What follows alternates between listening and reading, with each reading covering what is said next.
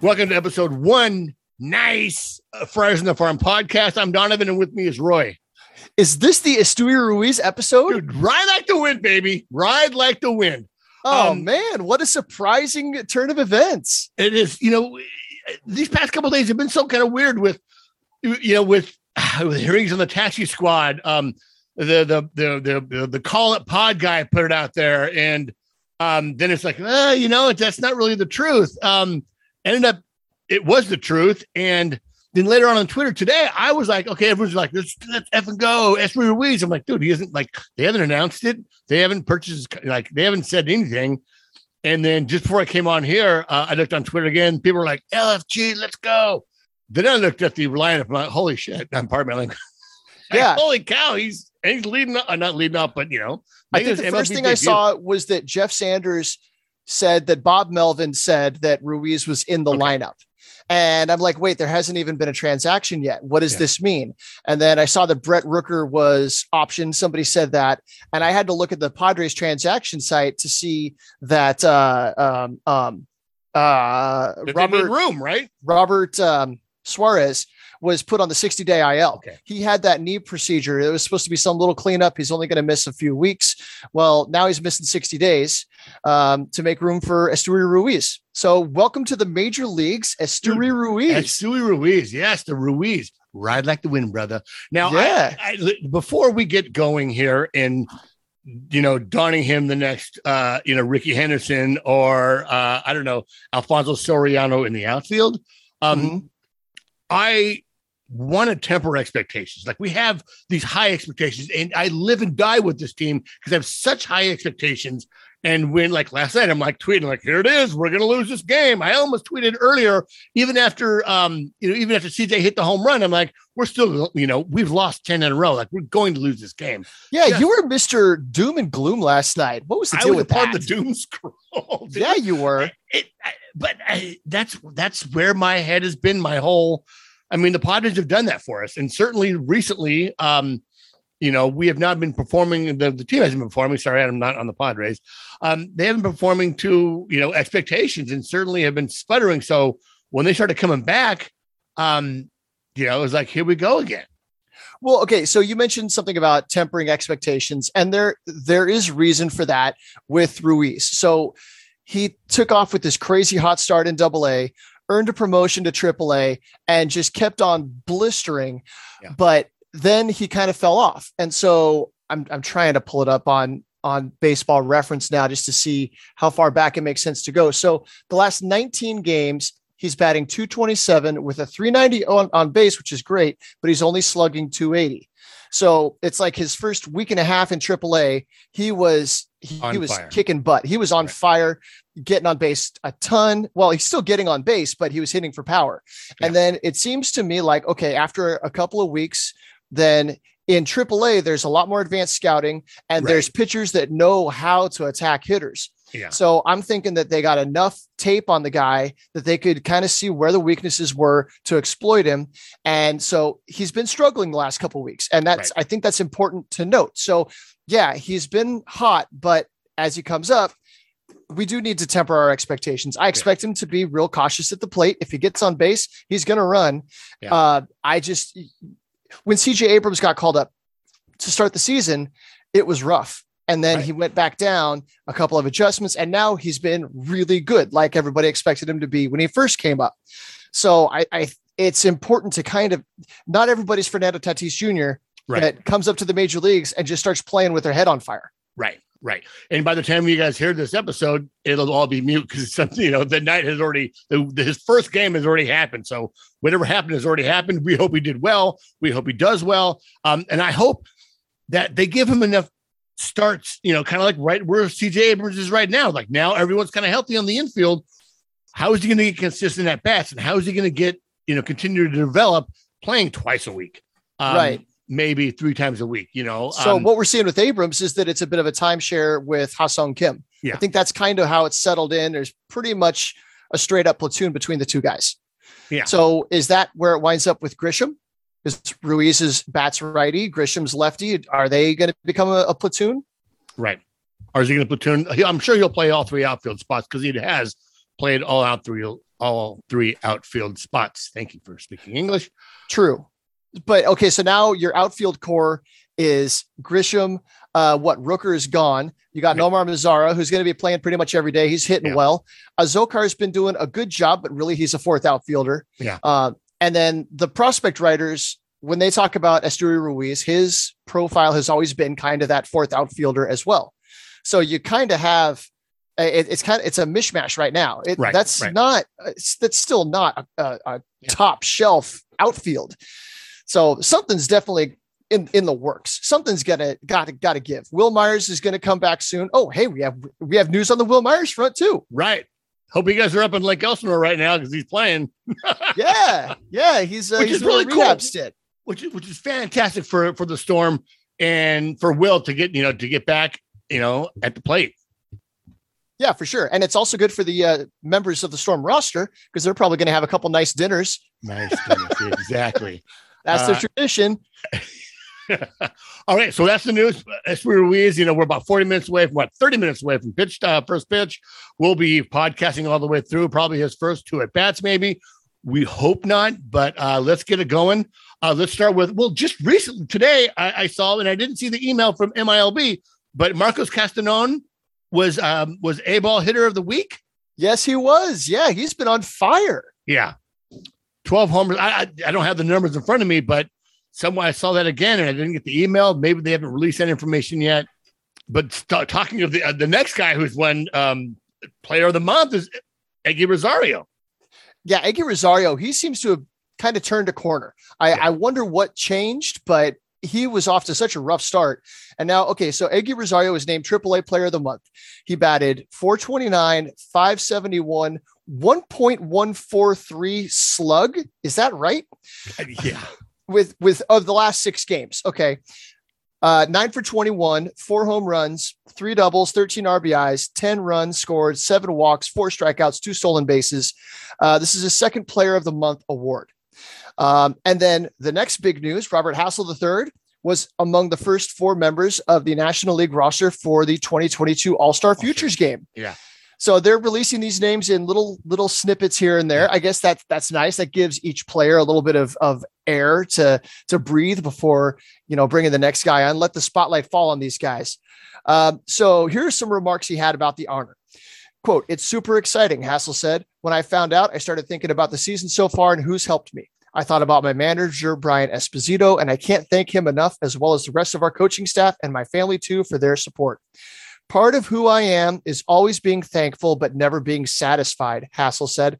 "I really appreciate this opportunity and hope it helps me unlock even greater goals going forward. The hard work will continue. The fans have been great all season," Hassel said. "I almost feel like I'm in a big league game with the crowds at Parkview Field." Yeah, we know that too at Parkview. It's such a great ballpark, such a great fan base. And, Mike Netter and his team are just phenomenal. It really, you will look at that place. You're like, that's a AAA ballpark. Easy. Did you see last week they had Stanley from The Office in attendance and they had the Office themed uniforms? It's in the agenda. It's definitely. I got that in the agenda, and it kind of ties in with the game.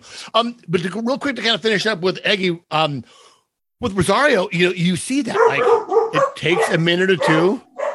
Who let the dogs out? Right? Oh my God, I had to.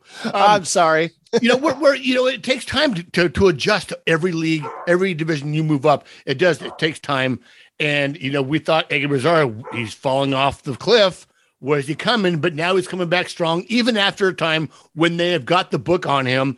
And, teams have seen him plenty enough to know what kind of player he is, and it seems like this year for Luis Campusano, where the average is there and the slugging is kind of there, but the power isn't there. He's only got like 6 home runs. So, he's not hitting as many bombs as he did last year, but the average and the slugging is there. So I think that's something big to notice with him and with Eggy just coming on strong, even after they've had plenty of time to get that book out. Well, so Campusano, something I'm wondering about is if So we talk about how do you develop hitters in the PCL, where you hit one up in the air and it goes to the moon. So I wonder if they really do have him focusing more on line drives. They're not rewarding the home runs so much. They're trying to focus because he's hitting a lot of doubles. That's where the slugging is still up because he's hitting doubles. He's getting the occasional triple. And then when he gets one up in the air, it's out, but he's really hitting a lot of line drives. I would imagine that his batted ball profile looks a lot different this year than it did a year ago. Yeah, absolutely. And, I watched a lot of him and he's still not getting cheated. that kid swings a club when he swings. So, and you got to ask, and we'll try to move on here because we do want to kind of watch. I do want to watch that first at bat with Stewie. Is what are they doing now with the trade deadline coming up? They keep, I'm hearing Willson Contreras from the Cubs coming, as maybe potential trade acquisition. When you have this guy down in AAA, and we know that the defense has improved significantly, and the bat is there. We know the struggles that he's had with maturity issues, but like that wouldn't stop. I mean, it couldn't possibly stop someone that is just really knocking on the door, even more so than a Matthew Batten or even Esteury Ruiz, to get some time behind the plate. Right. And so one thing that came to mind with all of this questions about Esteury Ruiz, why is he on the taxi squad? One thing that came to mind. So Trent Grisham has been struggling all year. Yeah. Most of last year, he wasn't the same guy that he was in 2020. And now we're seeing some defensive misplays and some, it's just what's it going to take to get him back to that level? And how long is the organization willing to wait? So he's still a guy with a lot of value. He's young. He's got a Gold Glove on the shelf now. He's got some good performance in his resume. So maybe he's at the point where they might consider trading him. So that's kind of what I was thinking, was that maybe he's in trade talks and they've got a Stewie there in case something happens and they need another center fielder. Cause really, Azocar is the only other guy on the roster that can play center field. So now you've got 3 center fielders on the squad. Maybe this is going to light a little bit of incentive under Grisham's butt. Like, hey, you better pick it up, or this kid's going to take your job, or we're going to find somebody else to do it. Right. Absolutely. And just to finish up with Hassel, and then we'll move on is, here's another Twitter trade chip, but certainly someone that you want to keep, someone that is on the rise and should be in Double-A by the end of the season. I mean, I'm sure after the Futures game, they're like, pack your bags, you're leaving Fort Wayne. When you come back from the Futures game, you're going to Double-A. Like, I think that's in 2 weeks now, week and a half or so. Next week. Yeah. When you can make that easy transition, and then you might see a guy or two move up from like Elsinore, or just kind of where everyone kind of moves around with the All-Star break. I think the Futures game is actually a week from yesterday. It'll be next Monday. Yeah. So in our notes here, we've got Hassel leads the Midwest League in batting average, hitting .303. He's 7th in stolen bases with 19, and as well as 7th in RBIs with 43, ranks 8th in on-base percentage with .375. He's lived up to the nickname Bobby Barrels as he's swung and missed at only 9% of the pitches he's seen, the 8th lowest rate in the circuit. Defensively, beyond showing great range, he's one of only 2 qualifying position players in the league who hasn't committed an error. The average age for a player in the Midwest League is about 23. So he's young for his level, but he's dominating. And by all reports, he's doing everything you could ask of the guy on and off the field, as far as playing like a professional, but also acting like a professional, going about his business in a professional manner off the field. Kind of reminds me of how Mackenzie Gore was while he was going up. Like, you never heard anything weird, anything questionable about him. He just showed up every day, ready to go to work and do his best. Yeah, absolutely. And you kind of hear that right now, even with the struggles, like you hear him saying exactly what he needs to say. He's not down on himself. He knows he needs to get better. And there's still that confidence, but he knows he needs to get better, and it's going to happen. The work ethic we know is there. Absolutely, and going to be there. I like the quotes that we've seen lately where he sees what he's doing well, but he knows that there's places he needs to improve. Right. So I'm sure it's easy for guys to get homer happy and just start trying to pull everything, but he's going, no, that's not who I am. That's not who I need to be. Yeah. If I turn on the inside pitch, I can put it out, but that's, he gets it. He really seems to get it. Absolutely. So tell us a bit about Esteury Ruiz. Go to Jeff. It's going to be another Esteury Ruiz show. So Jeff Sanders did a little write-up on Esteury Ruiz. Promoted to AAA last month, the right-handed hitting Ruiz hasn't slowed one bit, hitting 333, 471, 521 in his first 24 games with the Chihuahuas, matching 4 homers and going 20 for 23 in stolen base attempts, with 37 steals at AA San Antonio, where he hit 344, 474, 611 with 9 homers to start the year. Ruiz is 57 steals. He's up to 60 now. So we'll get into that a little bit later on. Our tops in professional baseball, not tops in minor leagues, not tops in the independent league, professional baseball. He has the most steals, ahead of a system mate, Max Ferguson's 52, split between low single A Elsinore and single A high A Fort Wayne. He can run, Cano said last month of Ruiz. He has power. He can field out there. He's a good outfielder. He has a lot of discipline at the plate. He works hard. The guy gets a chance. He can play it at a high level for sure. I loved, we didn't even talk about the Cano trade going on to Atlanta and getting 2 knocks in his first game. I really liked the time that we had Cano and hearing him talk about Ruiz and not be the manager there in AAA. He has no reason to blow smoke. Right.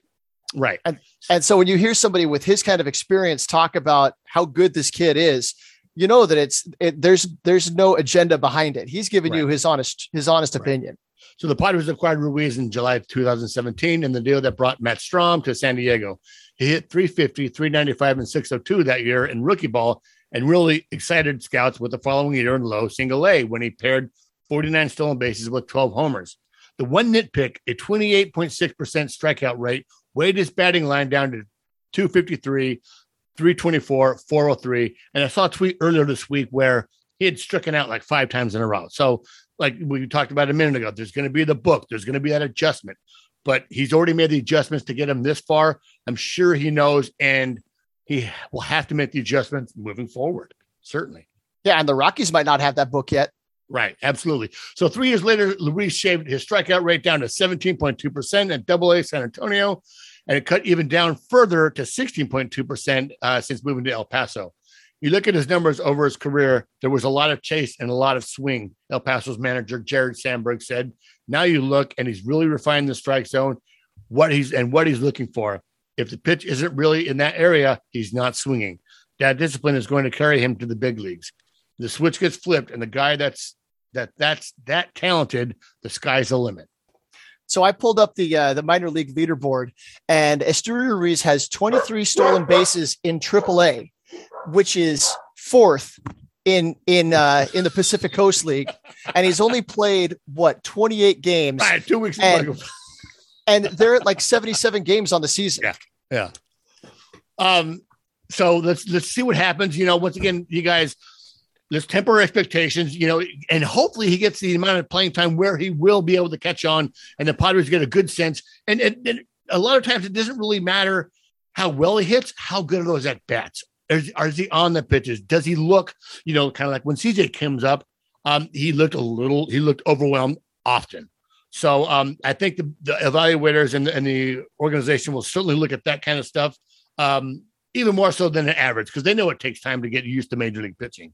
Oh, for sure. Yeah. They don't scout the box score at all. They're looking at a lot of other stuff. And so, I mean, with Abrams just yesterday, the home run that he hit, that was the 6th pitch of that at bat. Yeah.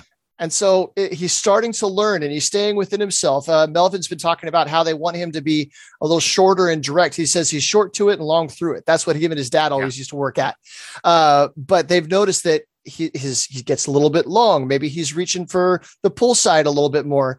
And so now they're getting him to stay within himself, try to go the other way. And that's what he said in that at bat, that he knew that the sinker that the guy was throwing, it was going to be away. So he was going to try to take it the other way. And he just happened to find a curveball that leaked in on the plate, and boy, did he do the right thing with it. Okay, he did do the right thing with it. And he also must have saw my tweet earlier that night about him swinging at the first pitch, because his other 3 at bats, he swung at the first pitch at 2 of them. And then the 3rd at bat, he swung at the 2nd pitch. So, and that's, I'm going to say this again. That's what I think he needs to do as a professional hitter, as a major league hitter. You don't go up there swinging at the first pitch. If you're Manny Machado, if you're if you're another established major leaguer, sure, occasionally do that. That's fine. But when you're coming up, you need to show that you can command the strike zone and have an awareness of, a good quality professional at bat. Right. Especially when you got somebody like Urena up there that was walking guys on 4 pitches. Exactly. Like, no, make him throw you a strike. Yeah. So I thought this was pretty cool. I just put this in today. El Paso is going to have their 4 millionth fan come through the gates sometime this weekend. That's awesome. Yeah, it's really cool. Just real quick. So the Chihuahuas are set to hit a new attendance milestone as the 4th million fan is slated to come through the gates of Southwestern University Park this weekend when the Chihuahuas take on the Texas Rangers affiliate, the Round Rock Express. The series begins Tuesday the 12th and through Sunday through the 17th.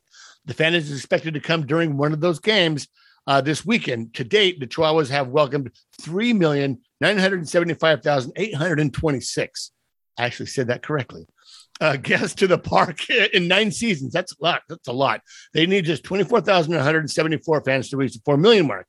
It's so amazing to think that back 9 years ago and now appreciate how many millions of fans have come to Southwest University Park to cheer on their El Paso Chihuahuas, said Brad Taylor, Mountain Star Sports Group Senior Vice President and Chihuahuas General Manager. Many family memories have been made and shared here. We are later to celebrate that. When the 4th million fan enters the gates over the projected weekend, the lucky guest is slated to receive the following: family 4-pack of tickets to a future mutually agreed upon 2022 Chihuahuas game, West Star Club passes on the respective day, PSC vouchers good for main concourse stands on the respective day, on-field photo opportunity, ceremonial last pitch, and on-field recognition. That's kind of cool. Ceremonial last pitch. The last pitch. That's a new one to me. That is new to me, right? And Chico seat visit, which I'm sure will be. Oh, everybody loves Chico. Right? Everyone loves Chico. And an inning on air with Tim Haggerty. That's cool. That's awesome. Yeah, you get to sit in the booth for an inning. So I wonder if they have it timed up, like if they've got the confetti cannon and the lights and all that, when everybody's just walking through like no big deal, then all of a sudden, poof, and the sirens go off and all of this. You would wonder if they would have to maybe pick someone like, okay, so this is where you're going to be. I need you to go through here, just to kind of do that correctly instead of some random guy like, hey, it's.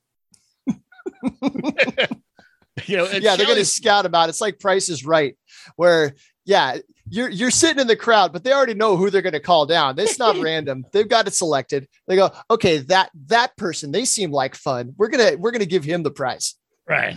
Okay, so this is another thing that the Mad Friars Q&A with Jackson Wolf has tried to make the agenda several weeks in a row, and this was done back months ago, but it kept getting knocked off the agenda. Finally, did you see they howl when he gets a strikeout? No. Yeah, I saw that. The Tin Caps tweeted it out. They showed a couple of kids howling in the stands when he got a strikeout. Probably a couple of listeners there. I don't know. Yeah. So anyways, Mad Friars Q&A with Jackson Wolf. And the Padres selected Wolf 23 in the 4th round of the 2021 draft as a 4th-year junior. In his post-pandemic season, Wolf, he had his best season for the Mountaineers with 104 strikeouts against 37 walks for a 3.03 ERA. After the draft, he threw 15 innings in the Arizona Complex League and Padres for the Padres and Lake Elsinore Storm, striking out 24 against 7 walks while posting a 3.0 ERA. This year, he's got 58 strikeouts in 43 innings with a 3.77 ERA and a 1.12 WHIP. Now, those are about a month ago, so all those numbers have changed, but certainly the strikeouts are there, and we'll go more to that once we get to the affiliate agenda. Mad Friars, what is your size and weight? I am 6'7", up to 210, and trying to get to 220 pounds. He's still a lanky looking dude out there at 6'7". I see 6'7" and a 220. I'm like, I wish I was 220 and I'm 6 foot. Oh my God.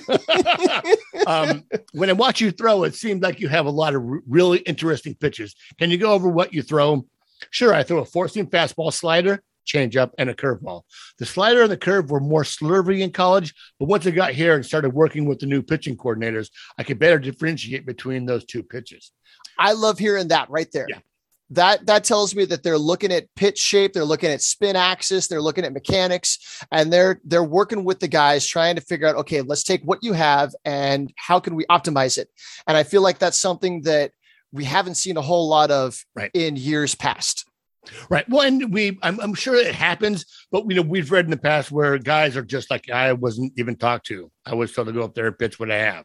Right. And we hear that after they leave. Right. You know, there's not a whole lot of discussion about that while they're here, but here he brings it up right there that, oh, hey, we took my slurve and turned it into a curveball and a slider, and now I'm more effective.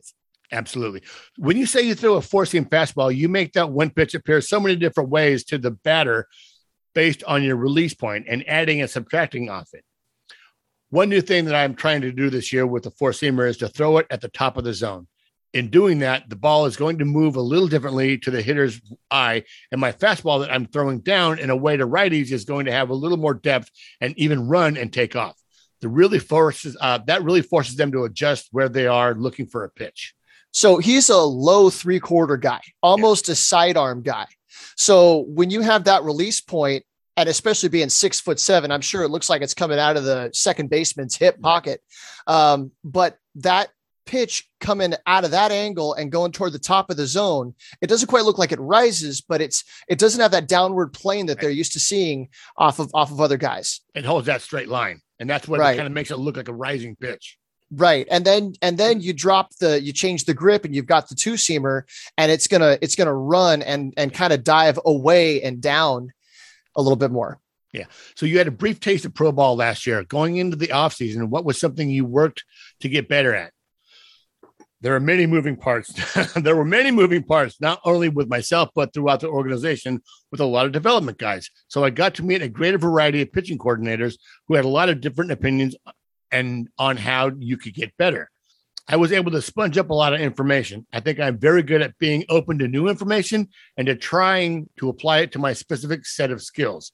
Little tidbits from all these people really helped me going into the off season. That's excellent. What is fascinating with professional sports compared to amateur athletics is that it's incumbent on the athlete to seek ways to get better. You aren't running laps if you aren't doing something the staff expects. He laughs. In my opinion, it has to be that way, or you'll not be the success you want to. Any success that I have has been in my ability to incorporate information into how I feel and then try to make it almost subconscious. I just find myself doing it and making those adjustments based on the work that I've already done. So it's kind of like a visualization. Being a guy that is not throwing 99 miles an hour and blowing by the hitters, I have to do things like that. So, he's talking about right there is absolutely taking the information and using it to his best of his advantage, not just, trying everything here, trying everything there, but like taking what he can, kind of funneling it down and using it to, I really like there was a specific skill set. Right. So I pulled up his numbers here, and he's had a couple of rough outings. His last couple haven't been quite as pretty. So now his ERA is up to 4.68. He's made 14 starts on the season. He's got a 3-5 record, a 1.21 whip, which is pretty good for a starter. Yeah. He struck out 90 guys in 73 innings pitched. So that's 11 strikeouts per 9 innings. That's pretty darn good. Not a whole lot of walks, probably giving up more hits than he'd like to, but it sounds like he's making some really good changes in the right direction. Yeah, absolutely. And we'll get more to that when we get to the affiliate rundown, because I do have one of his starts in the affiliate rundown. And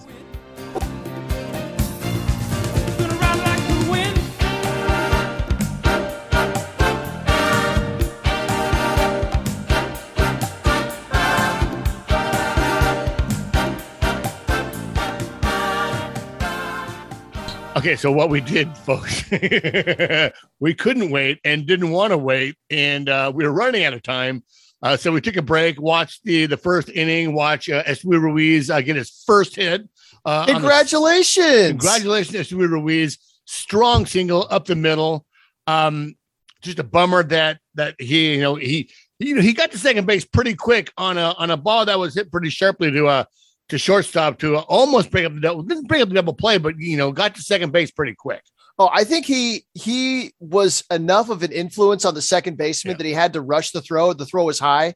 If it's a clean turn, I think they get was that Nola that was batting behind him? Nola grounded out. Whoever that was batting behind him. Yeah.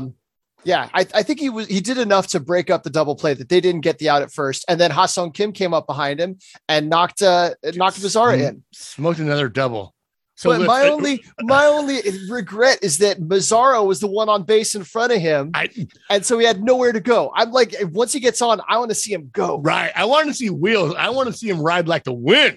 Yes, that's what I'm talking about. But no, it was a decent at bat. The first pitch was off the plate, kind of swinging an ugly pitch, got a piece of it though, and then found a good pitch, drove it right up the middle. It wasn't a cheapy hit. It was a good square hit right up the middle. Yeah. Then you got right. So fantastic. We can move on. We can breathe. We can anoint Esteury Ruiz, the new center fielder of the San Diego Padres. And full overblown mode can go into effect on Padres Twitter. Yeah, everybody go nuts and start, thinking that he's the next coming of Willie Mays or whatever. Did you see him in center field? Don and Bud were talking about him, and he's out there spinning his glove. What do you do in center field to stay entertained? I could see why Tatis was saying that he was bored. Yeah, well, and that's such a huge field. I mean, God, it's a gigantic field. The ball that Ha-Seong Kim led off with was hit literally to the deepest part of the field.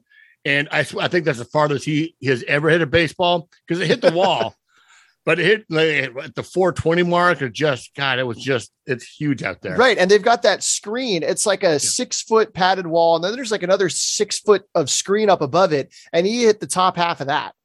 Yeah. So, all right, so most other ballparks that goes out. I bet you if I could find it on that.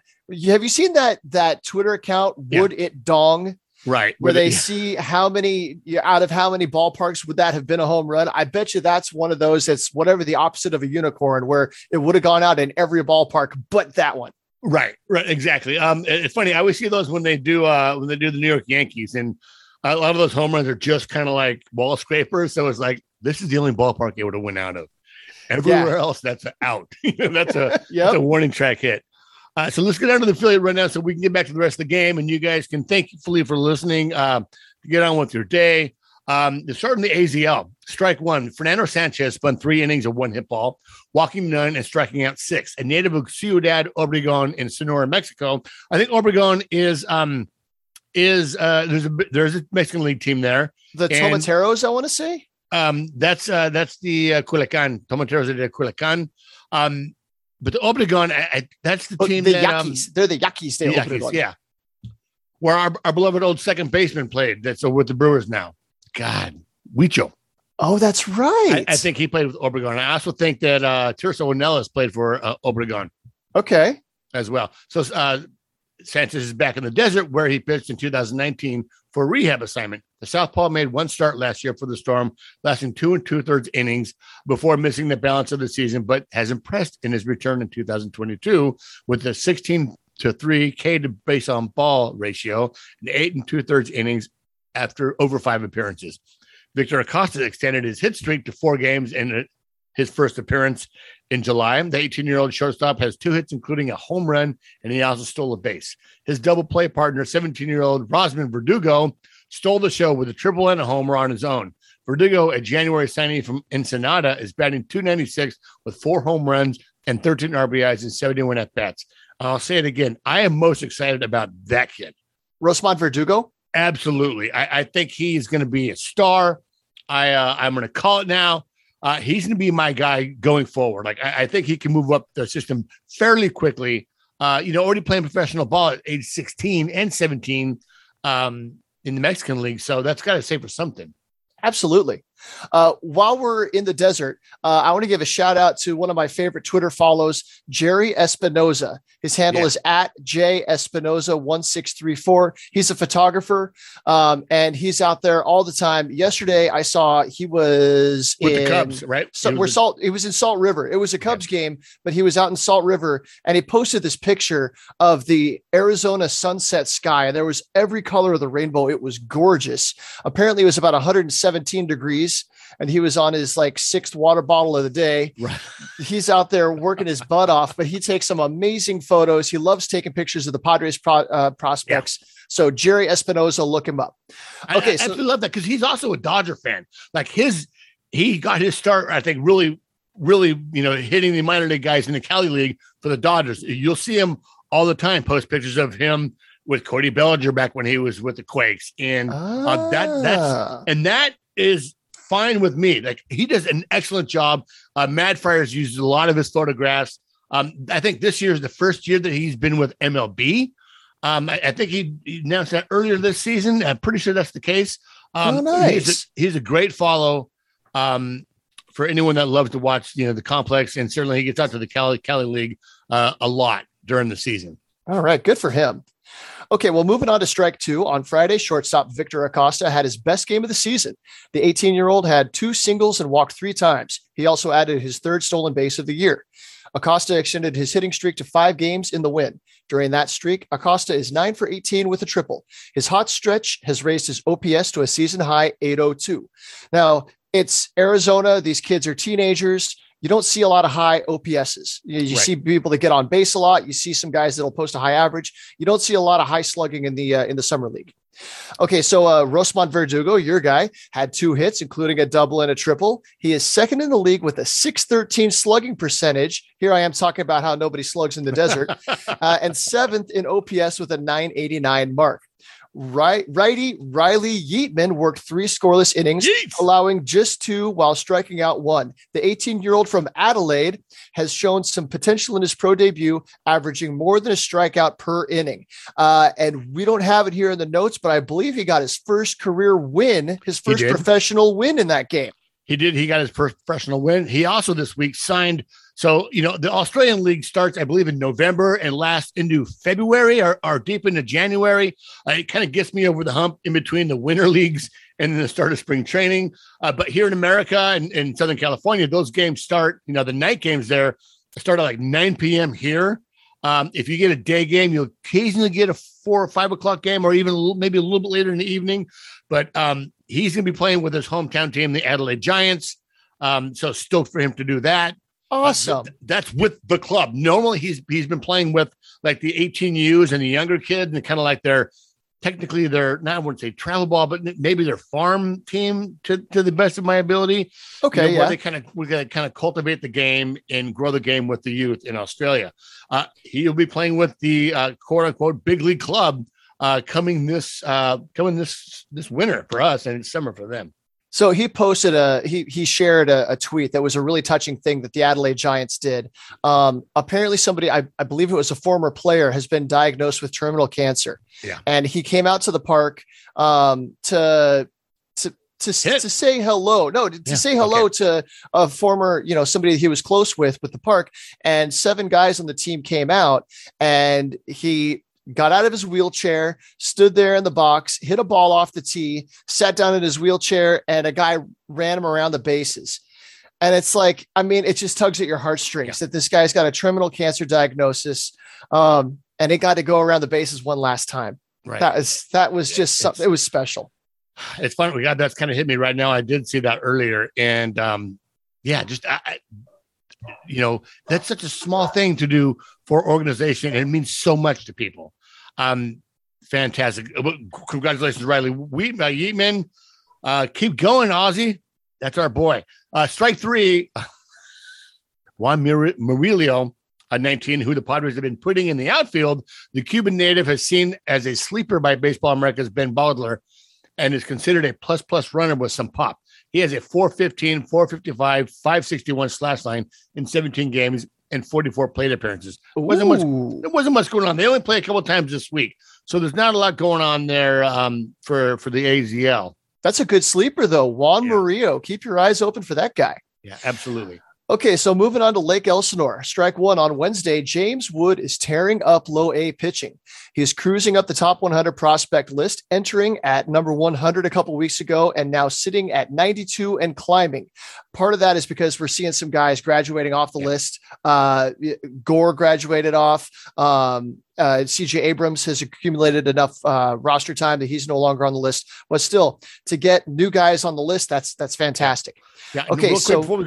Real quick, I'm sorry to stop you there, but also, everyone talks about how the organization, the farm team has kind of been drained of talent. I think we got 5 guys in the top 50. Yeah. Top 20. Preller, one thing Preller has been outstanding at is finding talent and replenishing the stock every single year.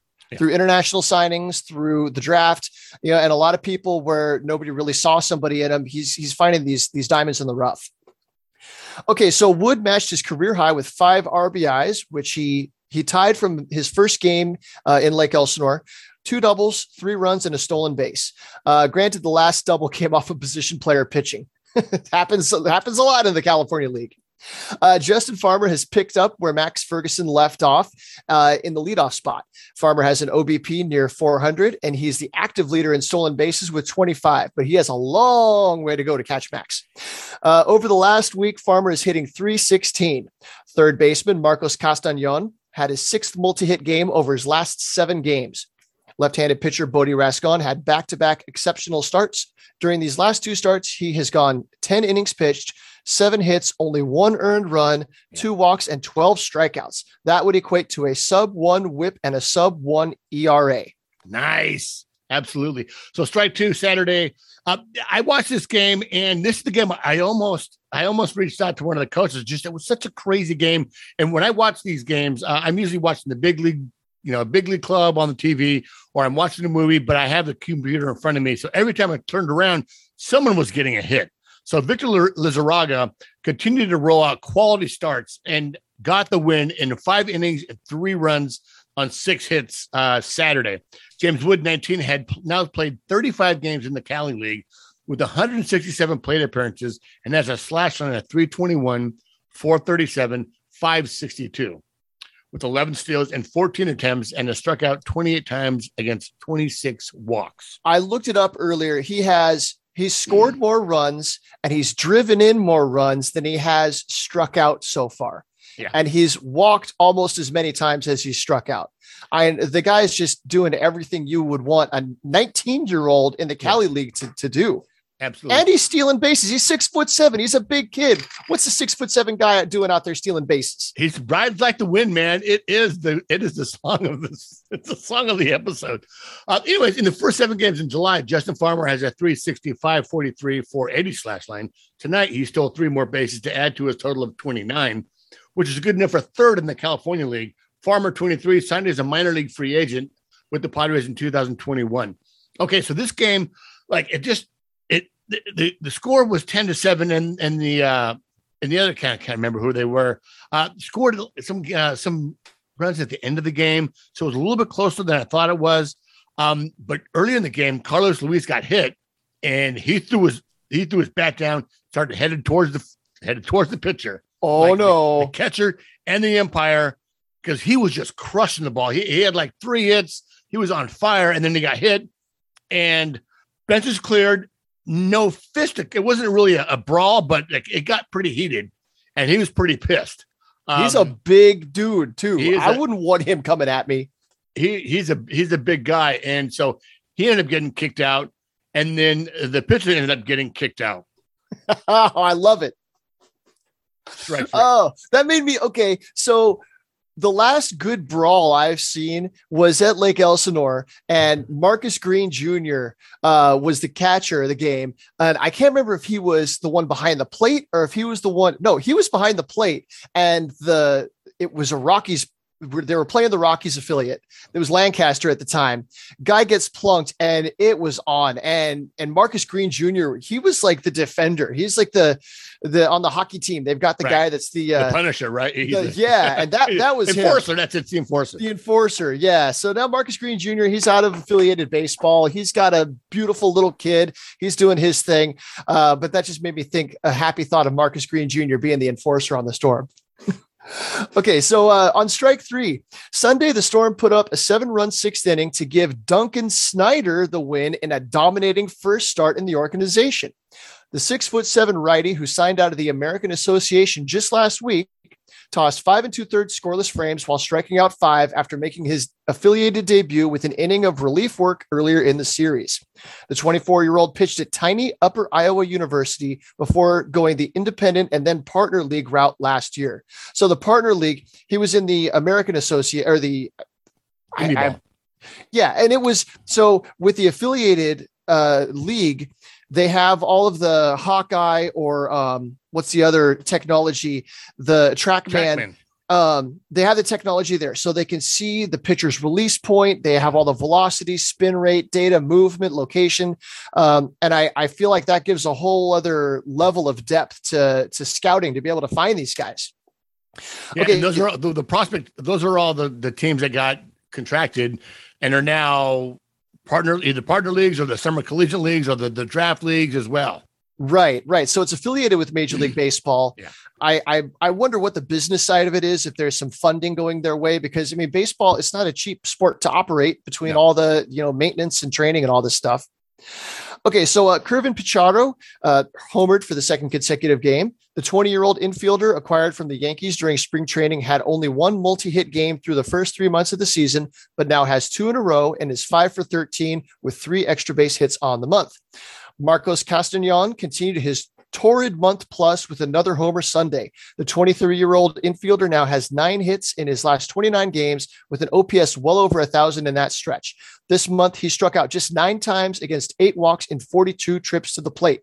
So if you're going up to Lake Elsinore to watch Will Myers on his rehab assignment, be sure to keep an eye out for Marcos Castañon and a few of the other guys that they have up there. There's some really interesting guys playing for the Storm right now. Yeah, absolutely. And, and they've been rolling ever since Jackson Merrill and Wood were out for a while. They were rolling. Those guys just picked up where they left off. And now with Wood coming back and with Jackson out with, I think he's got a pull muscle. He's strained something. I want to say hamstring or a groin or something like that. But I saw on Instagram, he's doing infield work. He's doing, he's not on the shelf. He's doing work. Right.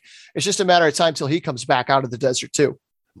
All right. So let's move on to Fort Wayne. Strike one Thursday on a night when actor Leslie David Baker, who played Stanley Hudson on The Office, totally goes over I know who he is. I saw the picture, but I would not an Office guy. Was a special guest. The Tin Cap center fielder Robert Hassel played like a star. The top-rated Padres prospect went 3 for 4 with 2 doubles, a game-time 2-run homer in the 8th inning, 3 walks, and 4 RBIs. The pitch that he hit was at his neck, way outside, and just went. I mean, as soon as he hit it, I'm like, wow, he just hit it out. Just absolutely crushed it, and it couldn't come at a better time. So that's one thing. So we see a lot of batters that they've got a stroke and it seems like it's grooved. Like they hit a lot of balls off the tee. They hit a lot of balls off the batting machine, the pitching machine. And so like, there's this little zone where they've got their spot. Yeah. And then you see guys like Hassel and Esteury Ruiz who have the plate coverage that you throw a couple balls off the plate and they can still reach out there and barrel it. That's not something guys practice in the cage. That's something that comes from just game and back lots experience, playing dirt out, playing, on the sand lot. Right. Absolutely. And with Hassel, the big question is they have to work with him going pole side. He completely lives in the opposite field, hitting the home runs, getting his singles. They really, just something that I see that once he gets to a higher level, like a lot of those balls are going to be caught in the outfield. A lot of those balls are going to be pop flies. They really, I think their next kind of project is to get him to pull more pole side. That's kind of the opposite that you hear from a lot of guys though. Yeah. Yeah. Everybody's hit opposite field, right? Yeah. Everybody's pull heavy and okay, let's get him to go the other way and stay within himself. All right. So designated hitter Jack Stronach delivered an RBI single while Kerner added 2-run single, and shortstop Max Ferguson provided a sac fly to set things up for Hassel's heroics. Strike 2 on Saturday, the Tin Caps swept the doubleheader and did it without RH3, who sat out due to soreness. In the first game, Fort Wayne was an out away from being shut out when Corey Rozier's single put runners on first and third, and Jared Dale's single moved them within a run. Rozier scored on a pass ball to tie the game. Then Matthew Acosta's bases-loaded walk in the 8th inning gave the home team the win in the opener. This is a scheduled doubleheader, so it was a 7-inning game. The nightcap game saw Robert Gasser carve up the captain's lineup with 10 strikeouts. In his last 6 starts, he's given up 6 earned runs, and in 4 of the outings, he hasn't given up a run. In his last 2 starts, he has 15 strikeouts in 12 innings against 4 walks and has given up a pair of runs. So there was a bad outing or 2 in there, but overall he's been outstanding. Catcher Brandon Valenzuela leads the Midwest League with 20 runners thrown out. Ryan Bergert didn't get the win in the nightcap, but had a strong bounce back from his last start when he gave up 9 earned runs in 2 1/3 innings. Tonight, 55 of his 88 pitches were for strikes with 4 strikeouts. Well, and you're going to see that in these lower levels, and even in the higher levels, you're going to see. God, that kind of sounded like Sweeney there. Well, you're just going to see it, guys. To your point, to my point is like you're going to see these guys have absolutely crappy outings. Like they're still learning how to pitch. They're not going to have it. They're still learning how to pitch when they don't have everything that they have. They're going to have. That's why they call it. It's the minor leagues in development, where you have these absolutely cruddy outings where you give up 6 or 7 runs and you don't make it out of the second inning. To the next game, you have 10 strikeouts, you make it deep into the 6th. That's just the inconsistency of guys in the lower levels learning how to pitch, learning how to do what they need to do to get guys out, even when they don't have the good stuff. Right. We've seen a couple of games this year where Yu Darvish went out and looked rough in the first inning, and then he's able to make an adjustment and cruise for the next 5+ innings. Yeah. That's hard to do. So what do you do when you go out there and something's not working, or when the other team jumps, gets the jump on you and you have a bad inning, and then how do you reset and figure out how to get back on the rails? Absolutely. Okay. So on strike 3 Sunday, Jackson Wolf mastered 8 of the captain's hitters over 6 1/3 innings of work, but Jonathan Rodriguez got to him for a pair of solo homers. And then the Guardians got to Gabe Morales in relief and managed to split the series. Wolf, working into the 7th inning for the second time in his career, struck out 7 and didn't give up a hit to any other Lake County batter. What kind of bad luck is it? One guy's got your number. Right. After allowing just 1 homer over his first 43 innings of the year, the lefty has surrendered 8 in the last 30 frames. The Ohio native continues to rank among league leaders with 30 strikeouts in 73 innings, and his 4.68 ERA is still tracking almost a full run above his FIP, indicating his underlying work has been a bit stronger than the results so far. So FIP, fielding independent pitching, it looks at strikeouts, walks, home runs. It kind of takes the defense out of the equation. Right. And I don't know. I've always wondered whether that kind of works better for fly ball pitchers versus ground ball pitchers. Because ground ball pitchers aren't the guys that get a lot of strikeouts. Jackson Wolf, so far, he's been that guy. He gets strikeouts, and because of his like 3/4 sidearm, right, he gets a lot of fly balls for whatever reason. So the catcher, Jonathan Villar, connected for his first professional homer to get the 10 caps on the board. Congratulations, Jonathan Villar. Absolutely. So moving on to San Antonio, while I watched Esteury Ruiz second at bat, strike 1 Thursday with a terrific performance from Reggie Lawson. Like, it is amazing how much he has turned it around these last, 5 starts. He's a different guy from the beginning of the season to where he is now. And you can almost say that he is fully back on track to where we hoped he was going, to where he was when he had the surgery. So the Flying Chocolates had a chance to end their losing streak on Thursday night. After taking an early 1-0 lead, the Frisco Rough Riders tied the game in the fourth. From there, it was back and forth battle that came to the end in the bottom of the 9th inning. After loading the bases, Connor Hollis was hit by a pitch to score the game-winning run. So one game was walk-off walk. This game with the San Antonio Missions was a walk-off hit by a pitch. And it's funny because I saw both those. Like when Acosta walked to first base, then everyone just ran to first base. Like he did, he got the walk, but it's like they still treated it like a celebration. There was still powder everywhere and water everywhere and tearing of the jersey. Same thing with this. When he got hit, he had to jog to first base. As soon as he got to first base, everyone was already out there chasing him, treating it like an absolute stud. Love it. Have fun out there. Yeah. After loading the bases, Connor Hollis was hit by a pitch to score the game-winning run. San Antonio wins the final score 2-1. After dominating in the month of June, 4.0, 1.37 ERA and 5 starts, he continued his hot streak on Thursday night. Through the first 3 innings of play, Lawson allowed 1 base hit while striking out 2 batters. The 16th-rated Padres prospect, finished the night after pitching 7 innings. He allowed just 1 run on 3 hits while striking out 4 batters. He also failed to allow a base on balls. Huge.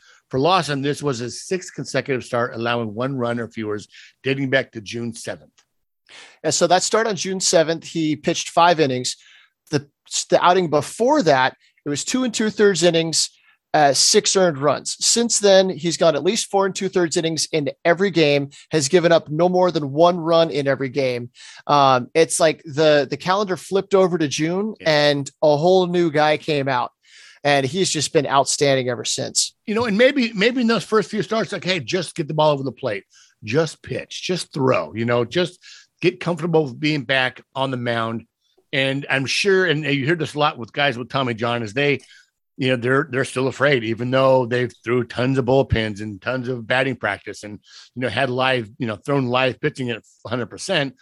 It doesn't match to game time, game speed pitching. Right. Especially with the breaking stuff, being able to trust to let that release happen. On strike 2 on Friday, the Missions trailed 4-1 heading into the 9th before scoring 3 times, tying the game on an RBI single from Tirso Ornelas. When the game went to extra innings, each club scored a run in the 10th and 11th before the Rough Riders plated 4 in the 12th inning. Domingo Leyba supplied one of the runs in the 9th, coming in courtesy of his 8th homer of the season.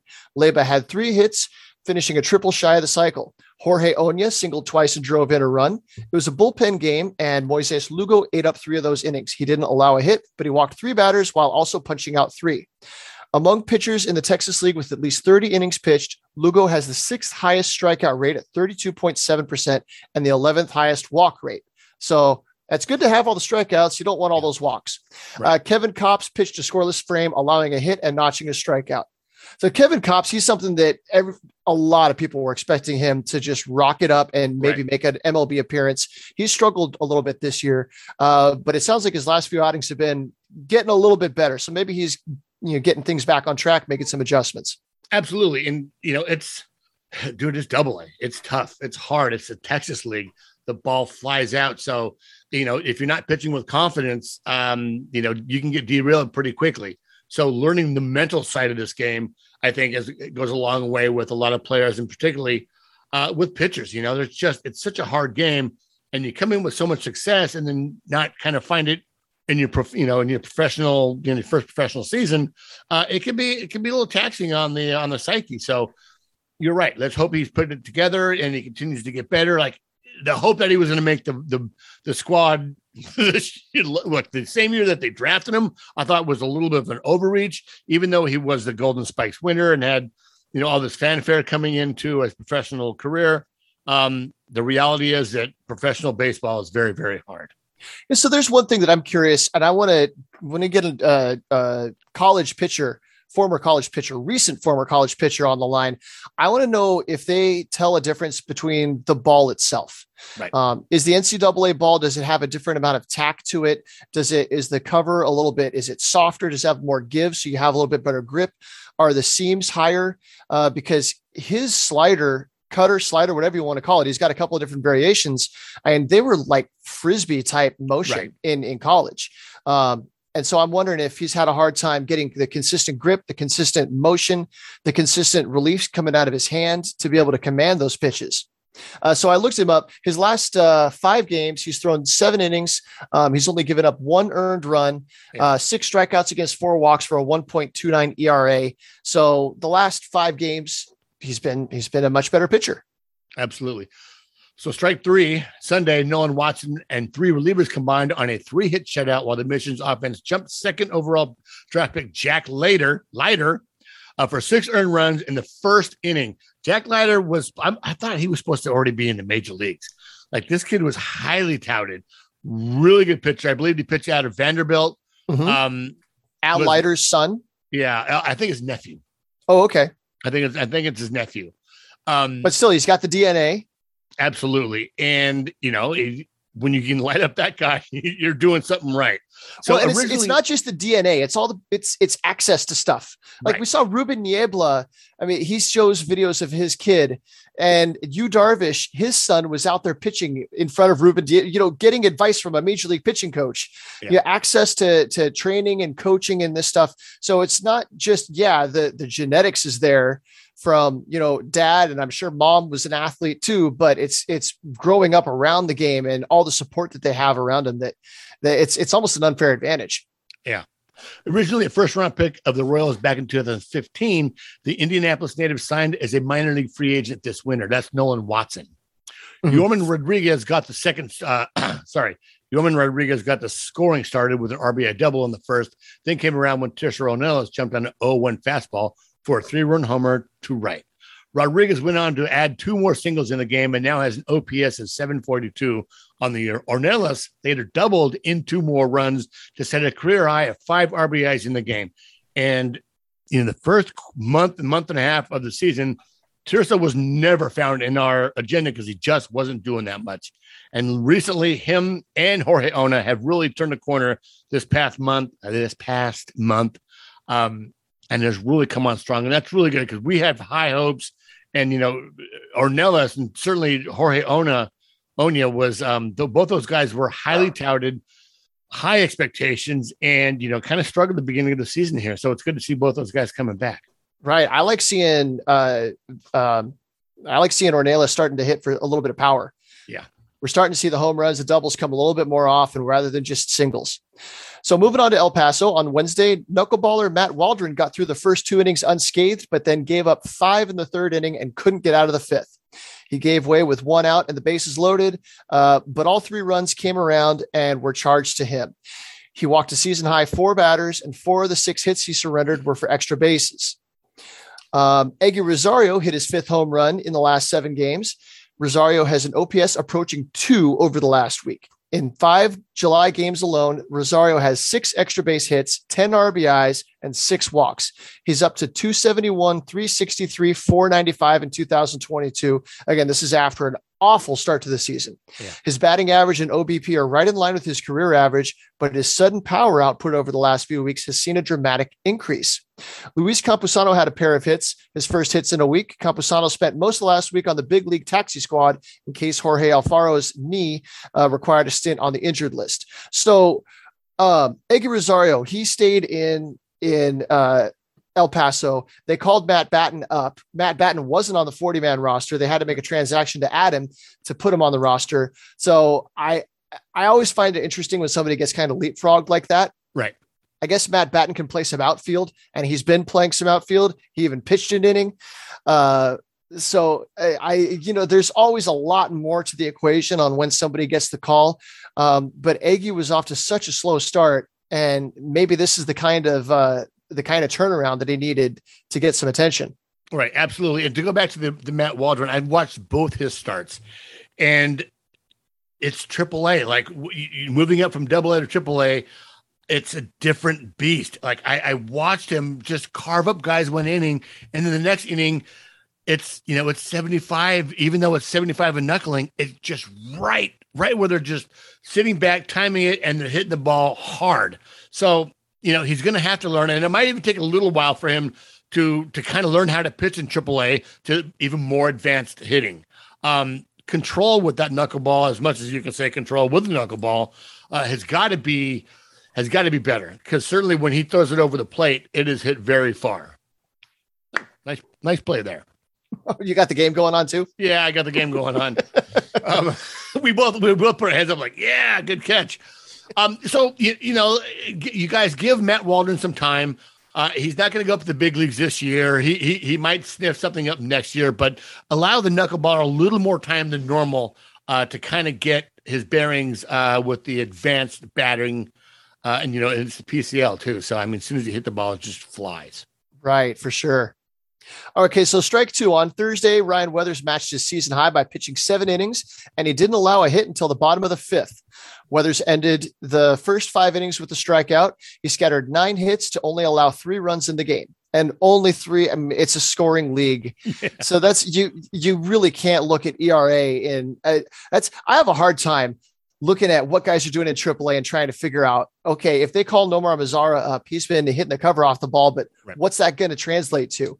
And then they call up Ryan Weathers or Reese Kinnear, and then I look at the stat line and I cringe, because it's like, man, the guy's got an ERA like almost at 6. What's he going to do? And then both of those guys have done pretty well in their times that they've been up. Yeah. Okay, so I love hearing the rehabber news. Okay, Adrian Morejon struck out all three batters he faced in a one-inning MLB injury rehab outing with an 11-2 strikeout to walk ratio and one hit allowed in 8 innings between San Antonio and El Paso. Morejon's rehab journey has shown he's probably learned all that he can in the minor leagues. Fellow Cuban Michel Baez has joined the Chihuahuas to continue his rehabbing. And since then, Morejon has joined the Padres now that they've gone out on the road to Colorado. He's in Denver with the Padres on the taxi squad. Now to go back to Ryan, like when he got drafted, some of those evaluators said he is eventually, because of the stuff that he has, is eventually going to be in the bullpen. I wouldn't be surprised if that eventually becomes what he does. Maybe maybe a 7th or 8th inning guy where he kind of stretches out.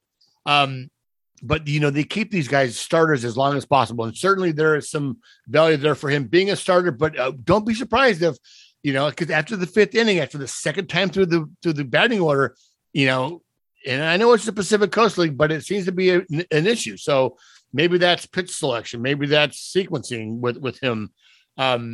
We don't know, but particularly with Adrian Morejon, once again, a guy that is stretched out to be a starter, he's probably going to pitch 1 or 2 innings. I threw it out there on Twitter, and this is an incredibly hot take, that why not make him the closer? Why not eventually see what he can do as a starter? Then as we get him into the bullpen, then he becomes a high leverage 7th, 8th inning guy, if not the closer. He has the stuff. He has the strikeout stuff. He has the 98. He has a devastating curveball and the filthy changeup. So I know that's kind of a hot take, and I'm kind of all over the board there, but I certainly think Adrian Morejon, if he doesn't stick as a starter, which he probably will, you could probably lock him in as a closer. Well, this year he's pegged as a reliever.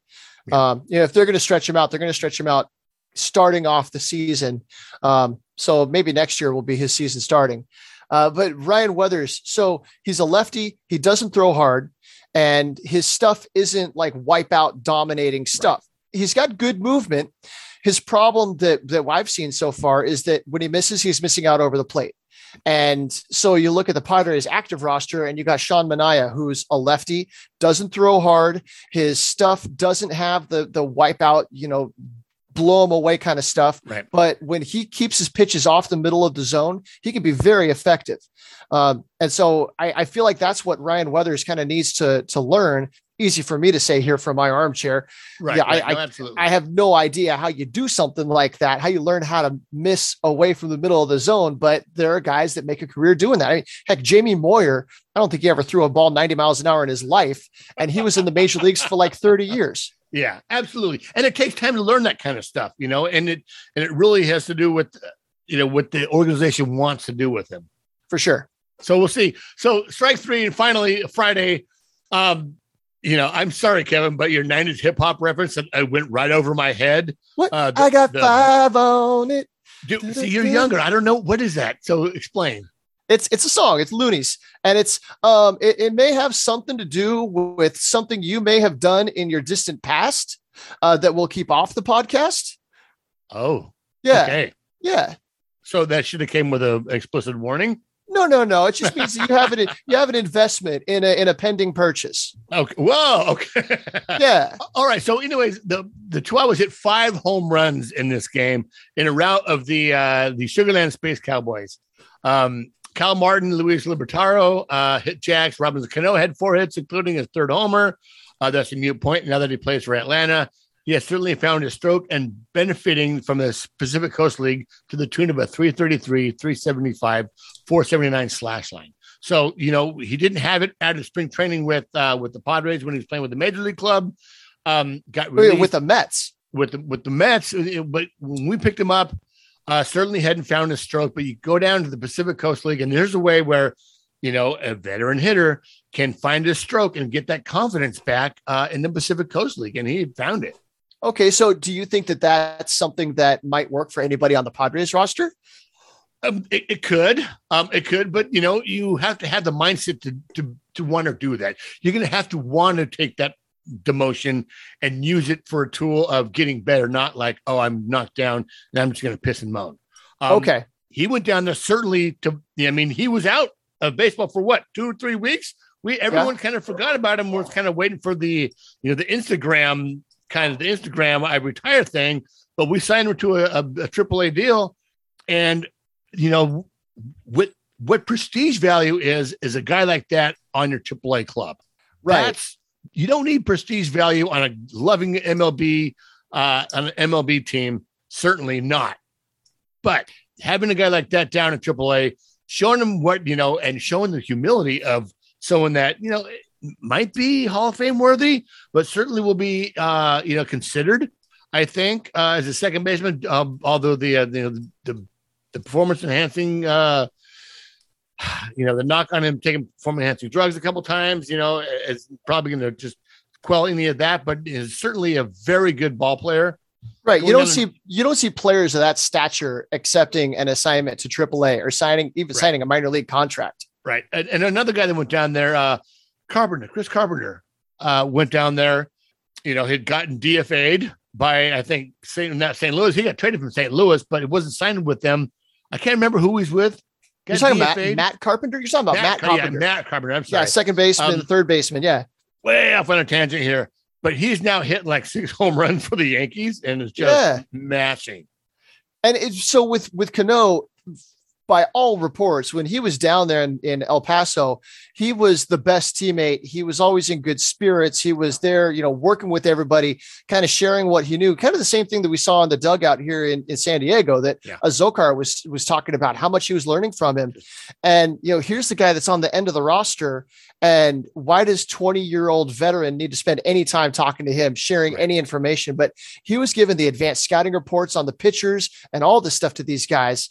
It kind of changed my opinion. I didn't know a whole lot about Robinson Cano. Right. But I learned to appreciate the guy a fair amount just in his short time here with the Padres. So let's finish up there. So the catcher Luis Campusano, although on the Padres roster, he's down as a DH, not a catcher. I think that's a technicality. Now, the more that I think about it, like they have Esteury Ruiz listed as an infielder. When they called him up and said, Padres select the contract of 2B second baseman Esteury Ruiz. Right. And it said that first baseman Will Myers was sent on a rehab assignment. I feel like it's just some box that they check at some point that doesn't really mean anything. Okay. Well, I'm trying not to read too much of that because Campusano, he's listed as a DH on there, but he's been catching. Like he'd caught, I think 2 days before he started the game at catcher. Yeah. So he had a pair of hits, including his 6th homer of 2022. The top prospect has connected on 2 homers in his last 4 games after going on a 5-week stretch in which he did not connect on the big fly.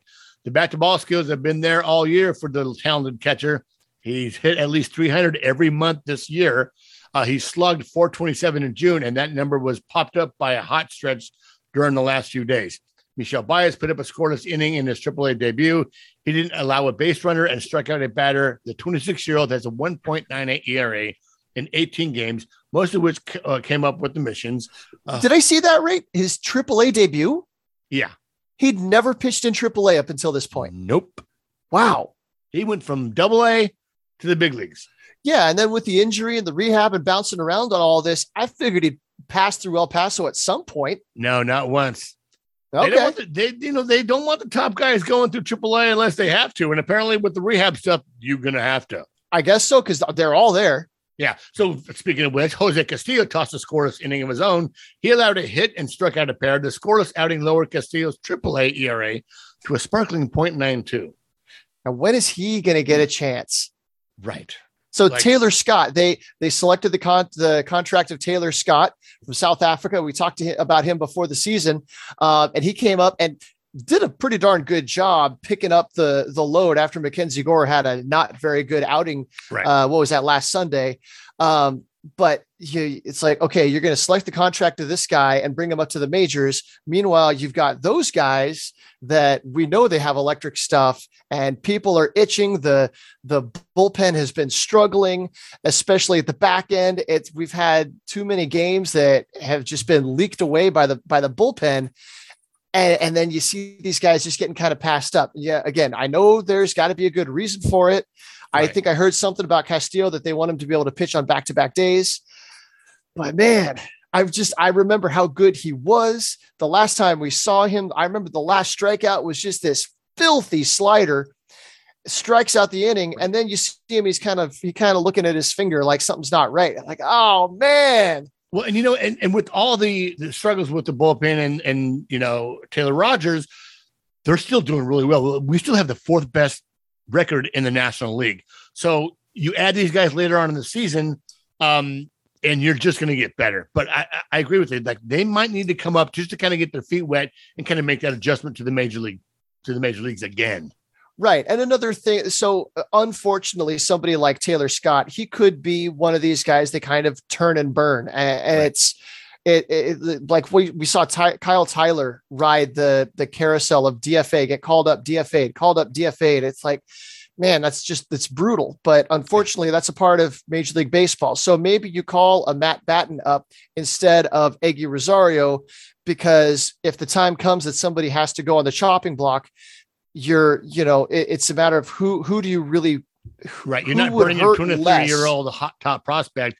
And you're unfortunately, you're letting down a guy who's certainly done well for the organization, was drafted by the organization.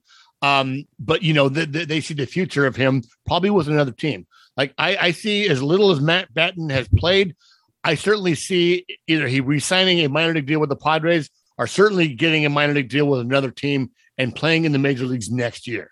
Like, right, and he's good enough to play in the major leagues. We're also in the trade deadline warm up kind of time. And so we could be seeing some guys getting some showcasing opportunities, bring them up, show what they can do. Now, Matt Batten, you'll probably see him play 4 or 5 different positions, come off the bench, ice cold, come in and have a good quality at bat.